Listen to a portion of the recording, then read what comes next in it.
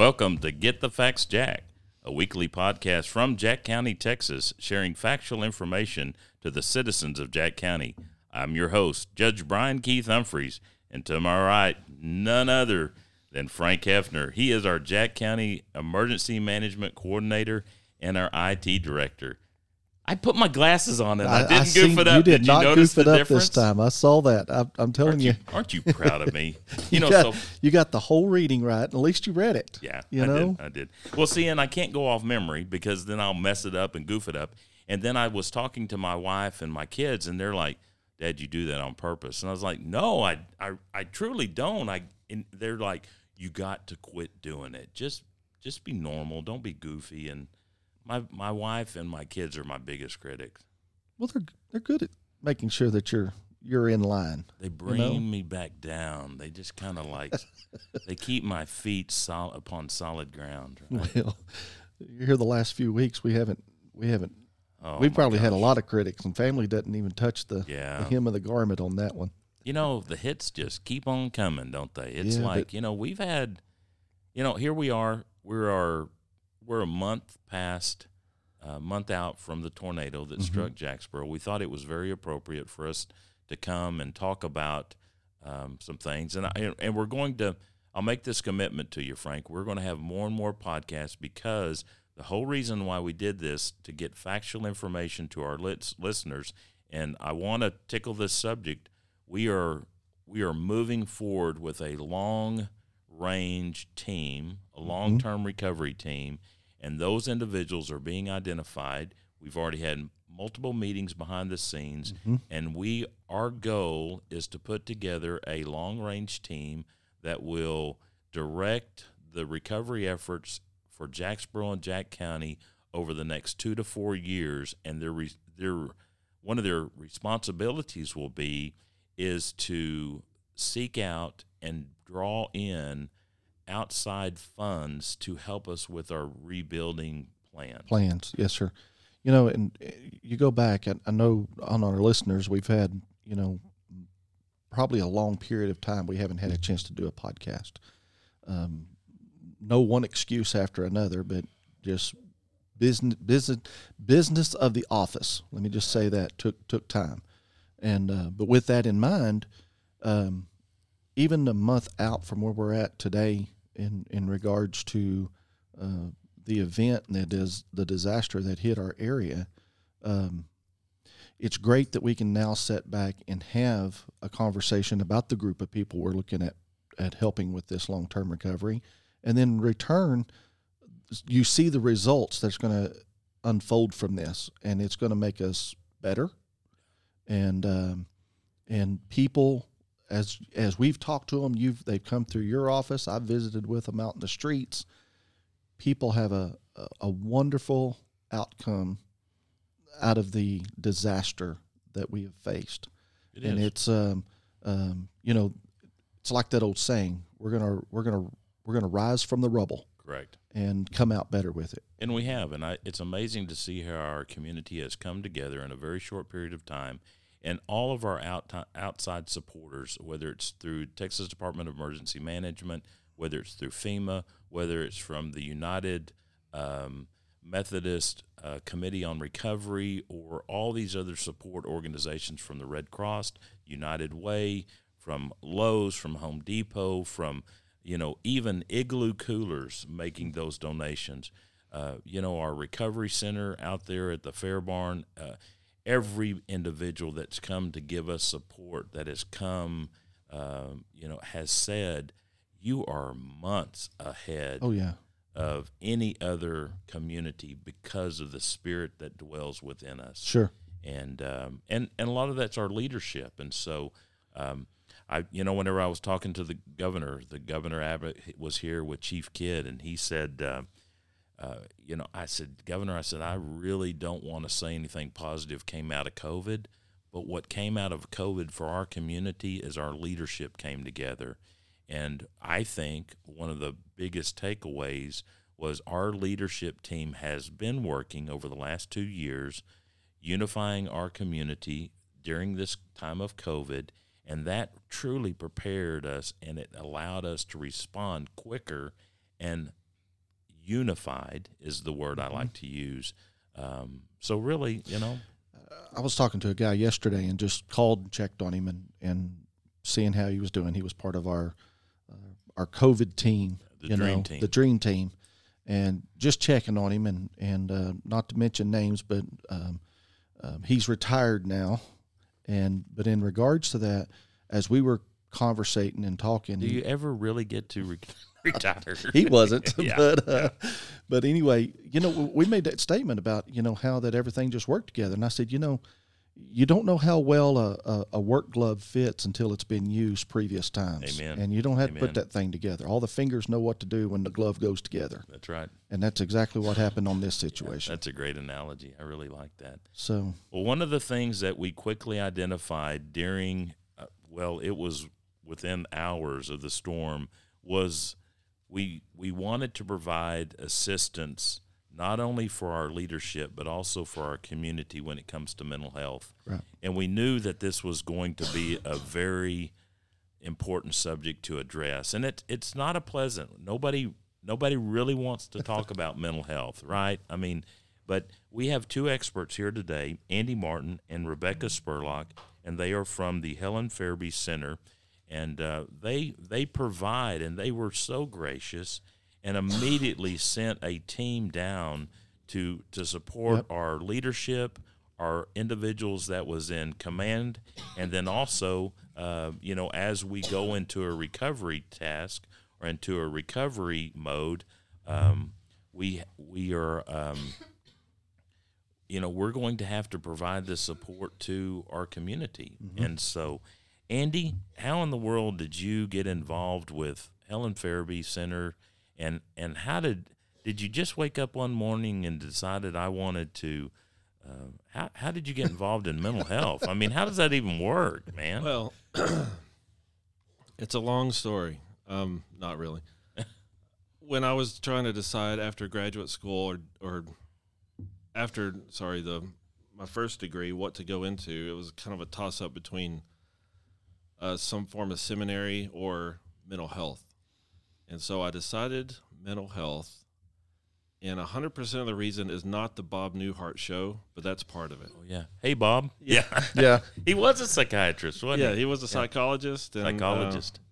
I don't know. That was just funny. I could see myself doing that kind of stuff. Yeah. Yeah, so. And you know what? Thinking back in the 70s and the 80s, mental health has changed a lot. Thinking back, I love the Bob Newhart show. But it really didn't go too deep into the mental health part. It was more of a comedy. Oh, yeah. And, but that still provided an inspiration, and it encouraged you to go into that field. And so. That's right. It touched on things that the show made funny, but everybody who watches the show and finds it interesting, or shows like that, is because they know there's something deeper, and they can also see that thing in themselves. Mm-hmm. So it becomes interesting. As well as funny. So that we've been through, one of the first things we talked about, Andy, was I was really concerned about our leadership. There was a tremendous amount of pressure following the tornadoes. We were orchestrating the different managing the different responses and the teams that were coming in to support our community following the tornado. And people can only handle that much pressure for so long. And immediately I began worrying about not only myself, but also for Frank and our chief of police, our city manager, our chief of the fire department, and then all the responsibility and pressure that was coming down upon them.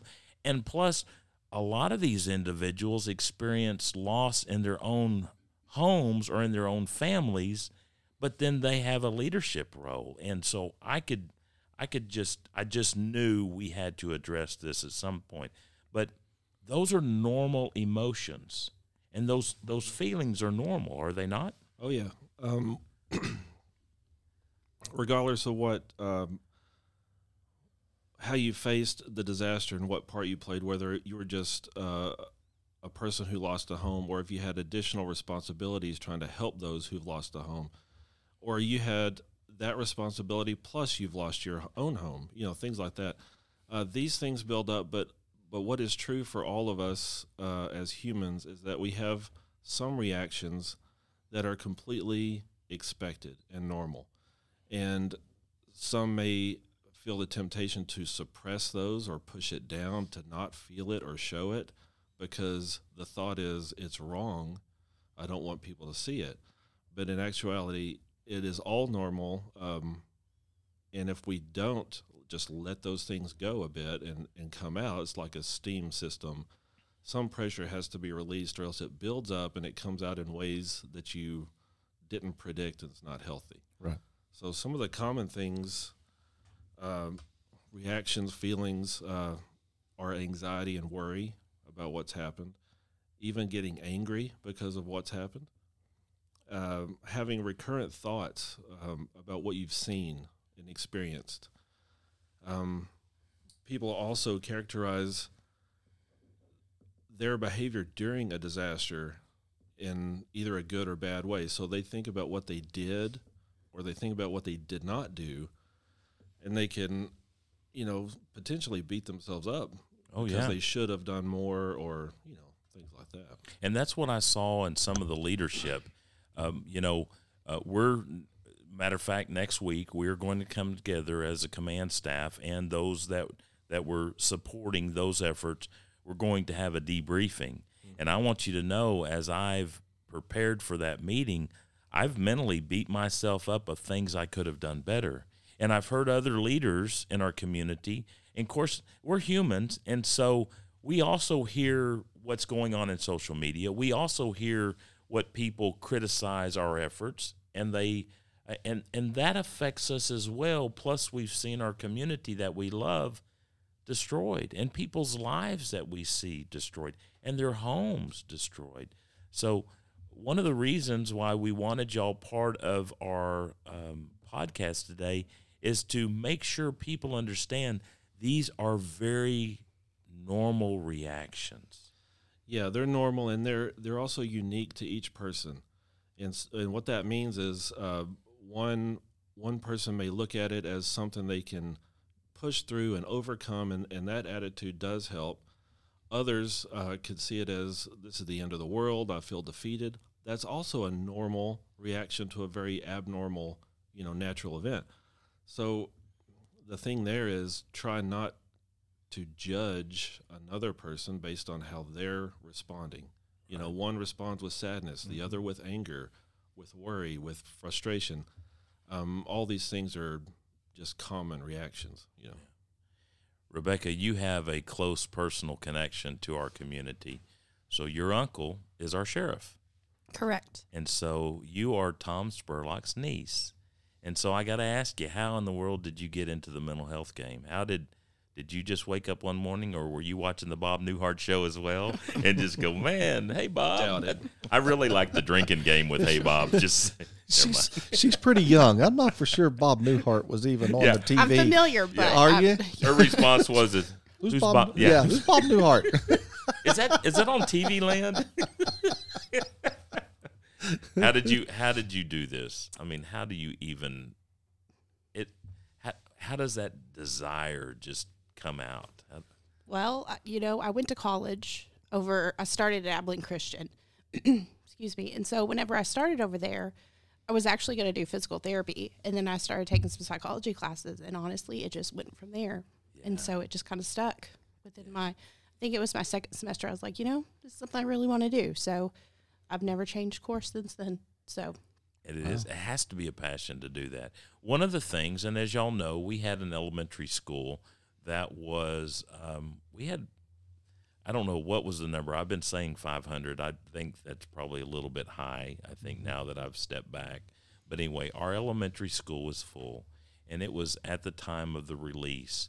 And we had, if you've ever been in the line, the pickup line, so to speak, that it's once you're in there, you can't get out. And the tornado struck our elementary school at the time of the afternoon pickup or the release of our students. And our superintendent and then our principal, Michael Qualls, had to act quickly. But then we've got children and parents in that safe hallway. And by the grace of God, there was no injuries. But my thinking is how do parents that are listening to us, they're dealing with the emotions of possibly losing things or loss of jobs or destructions of their vehicles or house or whatever. How do parents deal with the kids at the elementary school that actually experienced the devastation of the tornado? How do they respond to that? Yeah, there's we're talking about self-care, taking care of yourself, but there's also a vulnerable population, and that's our kids that we have to watch out for, especially during something like that. So the best way to do that, I think, is just to make sure that you're with your kids, that they know that they're protected, especially right after something's happened. Even teenagers, like I have a couple of teenagers, and in normal situations, they want to be in their room alone. But I think they also know that we're nearby, especially after a disaster. That becomes more important.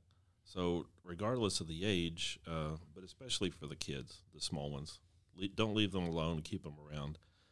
And just know that they're more likely to be re-traumatized through things that they see through social media, after something happens, stuff they see on TV, stories. Adults may want to sit around and talk about the stories of what happened or what they saw. Just be aware that a small kid hearing that, having gone through it, that's not such a fun experience. They start to relive it a bit. Right. Oh, I heard stories of the association of the kids. Now, obviously, the damage was substantial to our elementary school, and the leadership said, "Hey, guys, we've got to return to something that is a sense of normalcy." And so they did an amazing job of identifying, our First Baptist Church, our Masonic Lodge, our parish, another church, to go ahead and go on with schools. Because I know a lot of people said, well, obviously, I guess we won't have school for the rest of the year. And our community said, no, we must return back to that sense of structure because our kids needed that. And I think that went along with the mental health. But then what I was beginning to hear is they associated school with a storm, and will that happen again? And we just recently returned back to a portion of the elementary school, and my heart breaks for those kids to have to go back where they probably had some difficult memories. Sure. Well, first of all, the decision to get kids back in school, it absolutely was the right thing. It's like if you're in a car accident and you don't want to get it behind the wheel again because of that event, the longer you wait, the harder it is to get going again. It's the same thing. That's a great point. So, yeah, when any of us go through a disaster like that, our brains as human animals are designed to make connections between where we are, what we are seeing, smelling, hearing, all of that, experiencing. And then later on, after the disaster is past, when those little elements, those sights and sounds and even smells come up again, or the location where you were, it triggers something in our brain.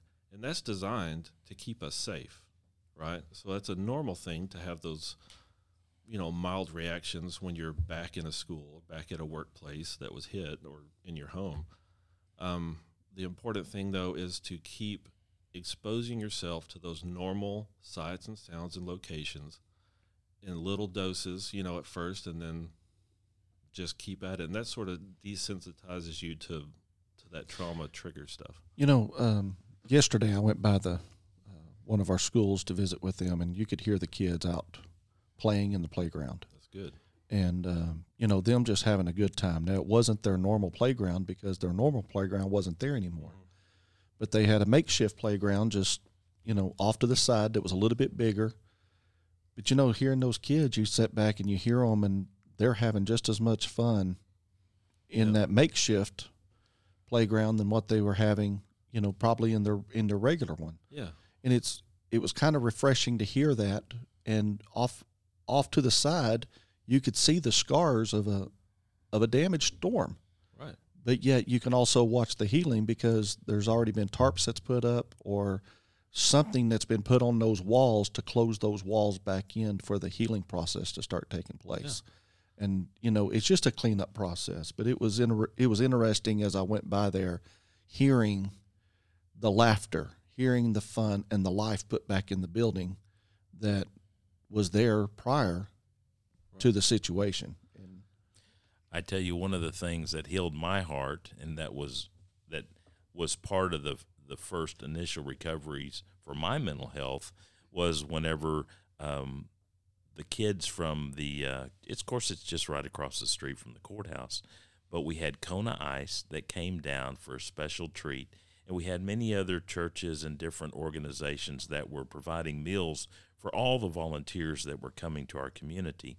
But Kona Ice came on I believe it was a Friday afternoon, and it was a beautiful day, and our courthouse lawn was filled with the students of the elementary school, and it was the laughter, it was returning back to normalcy, and the kids were eating the Kona Ice, which is basically just a snow cone, and they were playing, and the parent and the teachers were interacting, they were laughing.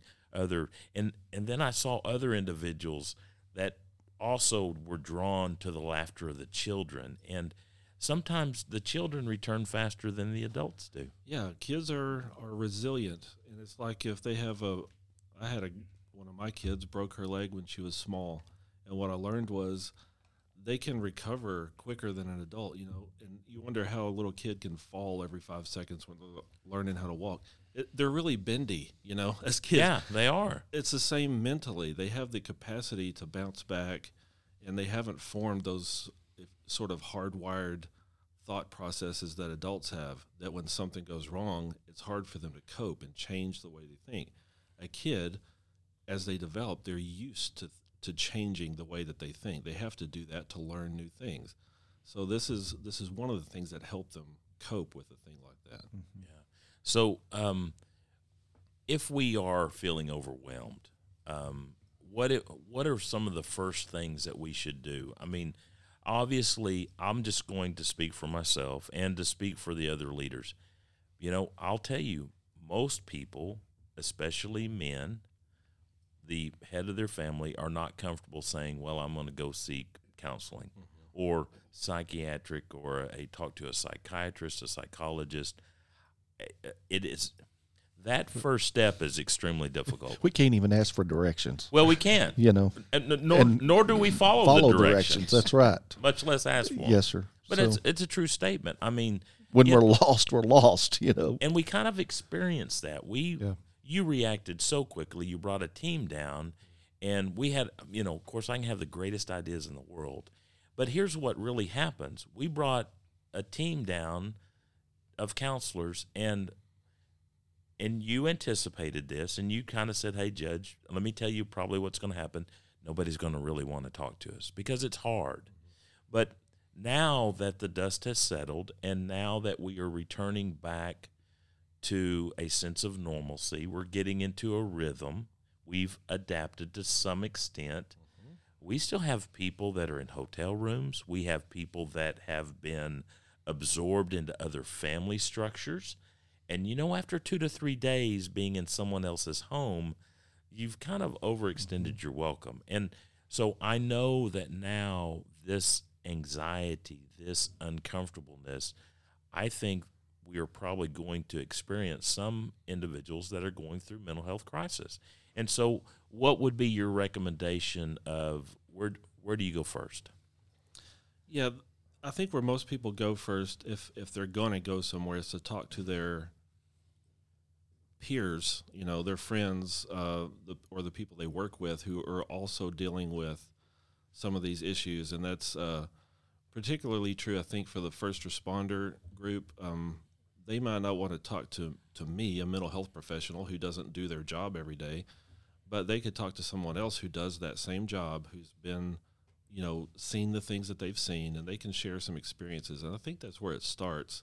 They may not want to burden their family with these things, and other folks may not want to do that either, but but that can be a helpful place to start, is just simply share what you're thinking, how you're doing with somebody that you trust, whether that's family or your peer group, coworkers, whatever it is.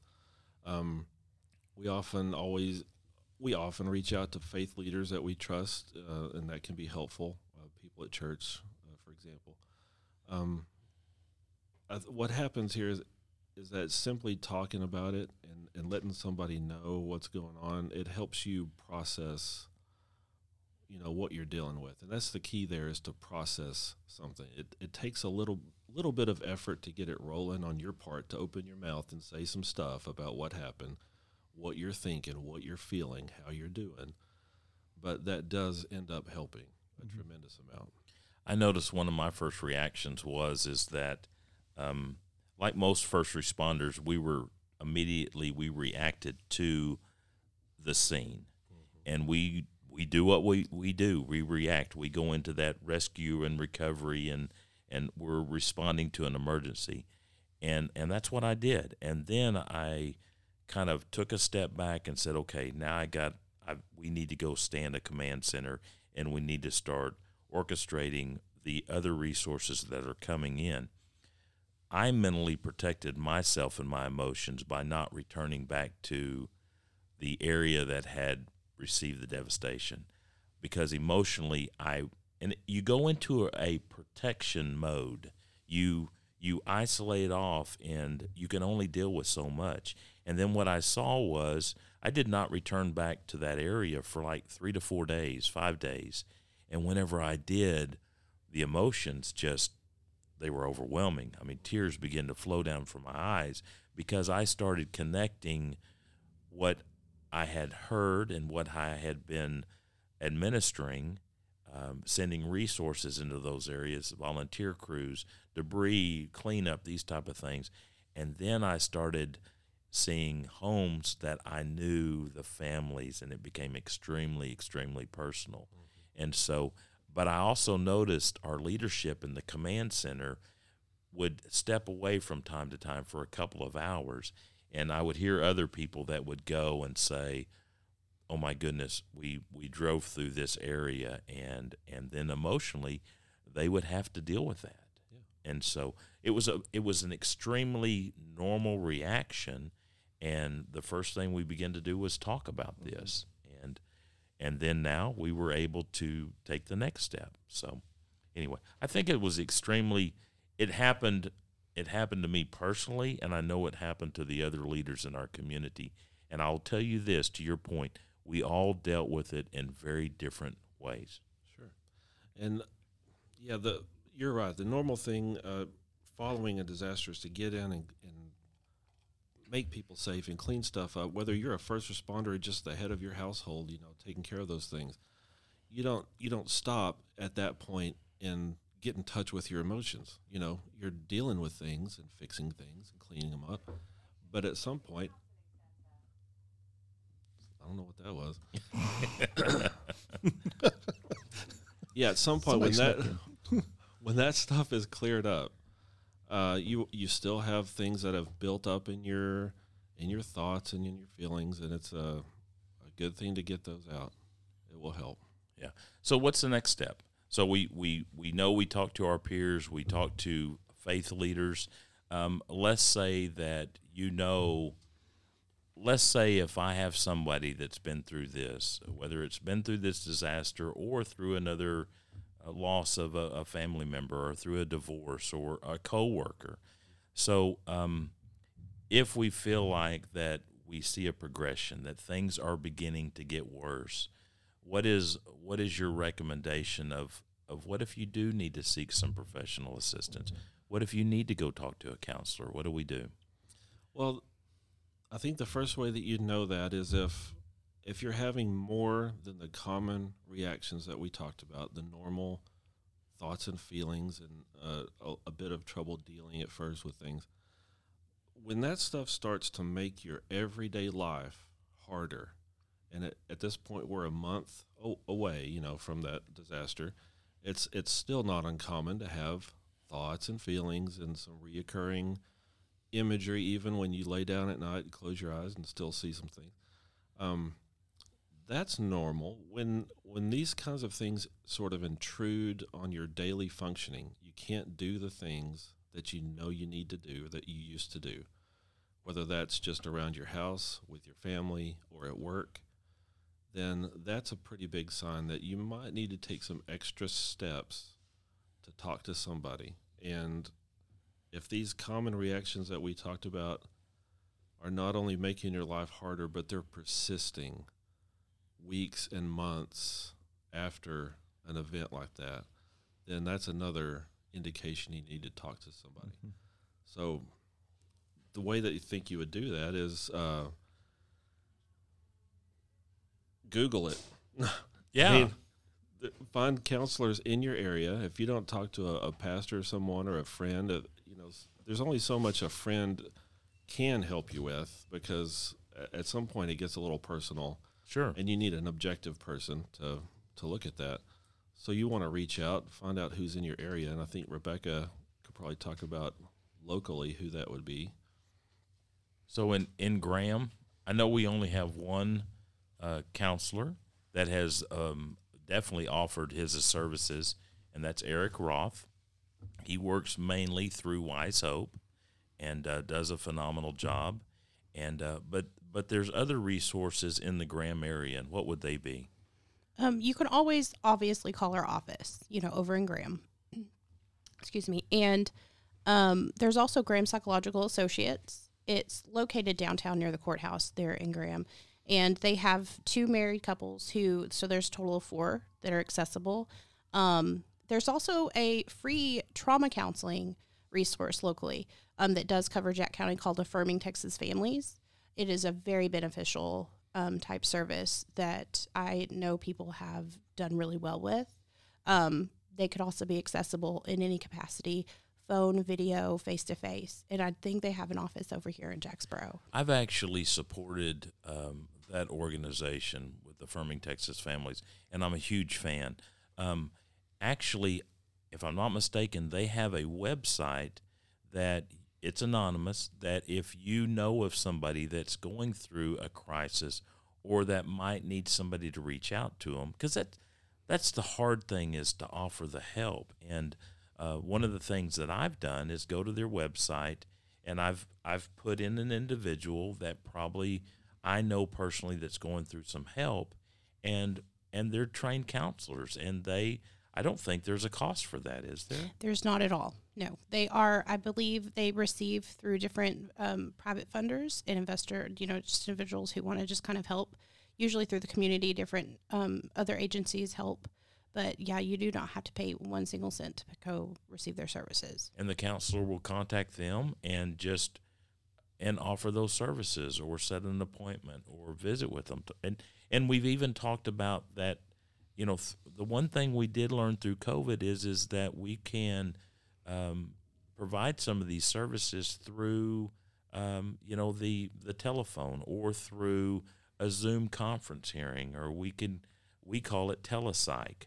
But, where that was not a normal probably event, now I've noticed that there are apps on our iPhone that will allow us to communicate with a counselor, and we can do it on a regular basis if we feel like we're going through some sort of an anxiety or something, a trigger that another storm comes through, or we have to deal with a death. And as you made a comment earlier today, that it's very normal for these other events to trigger some internal emotions that are trying to make their way out. So tell me again the name of the group in Graham. Graham Psychological Associates. It's Brandon and Carrie Bates, and Brian and Andrew Ray, excuse me. And Brian does come to Jacksboro to the clinic at least once a week to provide services over here too in Jacksboro.